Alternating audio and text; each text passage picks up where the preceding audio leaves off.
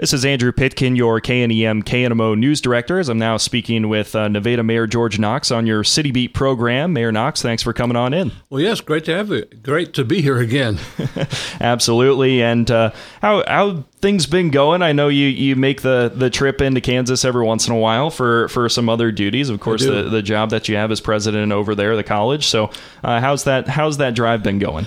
Well, you know, I made the drive Monday night, and when I came home, I never got home till midnight, and I told my wife, I said, that's a long drive. Who in that world would ever do that? And she just looked at me and shrugged her shoulders and walked away. So, you know, that's as much sympathy as I get with my drive.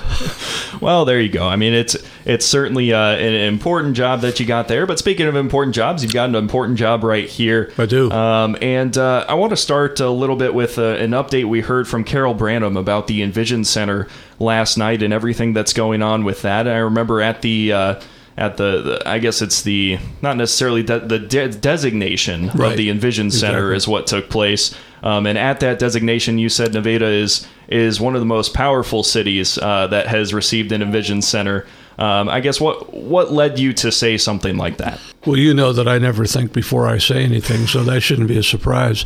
But, you know, after being here and working so closely with Carol and things in the city, you know, it just seems like this is our year. I mean, we're really doing a lot of great stuff, a lot of changes with the city council, a lot of great leadership at the council, at the city, leading us to where we need to be.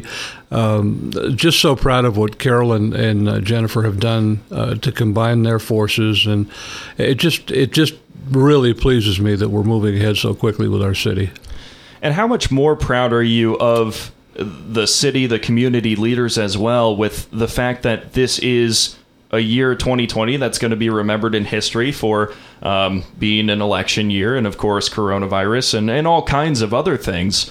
And so knowing that there have been so many complications with this year, how much more proud are you knowing that the community leaders have stepped up that much more? Well, absolutely. You know, and I think the two best examples from the forums we held with the construction leaders and our business leaders, it really showed, number one, that we could establish a good rapport with them, have a good conversation. I think the first meeting we had with construction folks, we almost solved some problems right there during the forum. I know Mark came back and straightened some things out that were cumbersome for the contractors. Same way with the business owners. I mean, it's difficult in these technological times to get a good marketing ad program, to recognize our city businesses, and Ben Vickers has certainly been a key role in playing a key role in doing that. So, yeah, I'm really pleased, and especially after last night's council meeting. I mean, we've finally gotten to the point where we're really focusing on derelict homes and abandoned cars, and we're going to make the city the way it should be. And we have, I think, everybody's support, and I just couldn't be more pleased. I certainly want to get to that in a moment, the derelict buildings and the cars, but first want to talk about how some community leaders are saying that there's been a little bit more of an increase in coronavirus cases over maybe the last 2 weeks, maybe a month. But I think, going back a month ago, it kind of slowed down pretty well. So I guess what would you say in a time like this where some people are saying, hey, it might be getting a little bit more concerning at this time? Well, I would say a couple of things. Number one, back when the numbers were lower, I think we were almost getting a count daily on new cases. And I know when one of our last community partners calls the health department and said, let's just do it weekly now because we look like we're slowing down. So, it's hard to tell whether we have a real dramatic increase, which I don't think we do. We're so fortunate to have nobody in the hospital over COVID. So, that was me. I just think we're in a comfortable place. I don't think we should let our guard down, but I do think that we're headed in the right direction with that. Talking about the derelict vehicles, the derelict buildings as well around, I guess, what do you want to, that was a topic of much discussion last night at the city council meeting. What do you want to see happen with some of those topics? Well, I think the most important thing that came out last night is we have a very long, arduous process to get rid of a car in a driveway, for example. And I know I'm impatient, but it seems like it shouldn't take months to get an abandoned car out of a driveway. Now, if it was a car with a flat tire in the driveway, we have to use common sense. But the overwhelming picture between the cars and the houses, we don't have enough people in the city to identify those things and go through this entire process. And I know I appreciate Kendall's comments last night on it shouldn't be this cumbersome, and we should streamline that. And we do. I, for the first time, heard last night about the whole court process, and that the prosecutor may not think we have enough, information on that, and the case gets dismissed. So I think from this point forward that we're going to be more diligent in what we do and how we approach a car.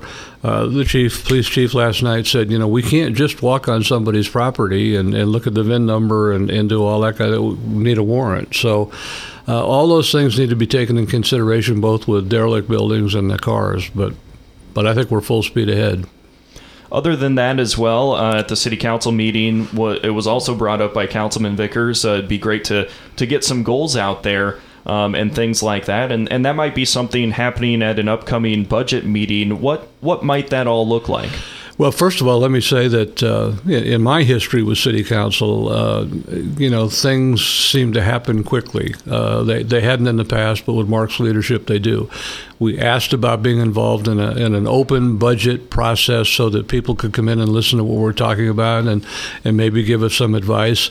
So here this morning, we have a schedule for 6 meetings coming up beginning in September 1st and going through the end of September. So we haven't wasted any time with that, and we're true to our word that that's what we're going to do. And during that process, we really need to set goals. We've talked about it for a couple of years, but now's the time to do it. And of course, part of the buildings and the cars will be in that process, but a lot of other good things are going to take place. I think the city is going in a great direction. I think there's a lot of good things happening, and we're going to make sure that 2020 was the best year for Nevada, not to be remembered by the COVID virus. And you also bring up too that goals will be spoken for. It's probably you haven't a lot of brainstorming time for it yet. But what are a couple that just come to the top of your head other than the derelict vehicles? Well, I think the biggest ones that I'm in favor of, and the forums really started that off, is better communication with the people that we serve. And, as I said before, listening to them in the forum, nobody held back. They told us their feelings, and they told us how we should straighten it out. And, it's a misunderstanding, I think, between a lot of us on most of the things. I know Mark's working diligently to make the process for the building codes and all those things happen, quicker. So that's it. Communication with the city, to me, is the most important part that we have to take care of this year. And I think we're on that road. Completely random, but what are you doing for fun these days, Mayor Knox? Well, I spend a lot of time in Pittsburgh every morning, but that's not fun.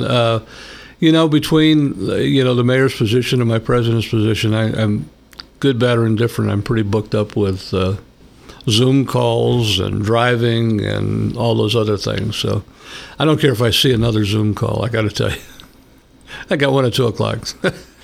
Well, it sounds to me then like the most fun you have in your day is the interview with me when it comes around. There's no doubt about it. In fact, just seeing you last night brightened my entire day, and knowing that I would be here for an interview today is even better. So. Well, I appreciate it. I appreciate it very much. Is there anything else you'd like to add, Mayor Knox?